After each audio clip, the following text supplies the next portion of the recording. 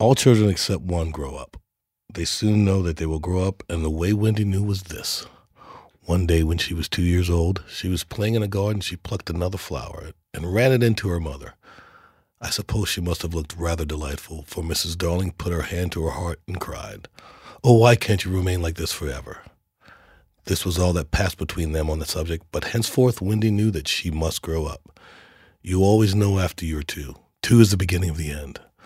Of course, they lived at 14, their house number on the street, and until Wendy came, her mother was the chief one.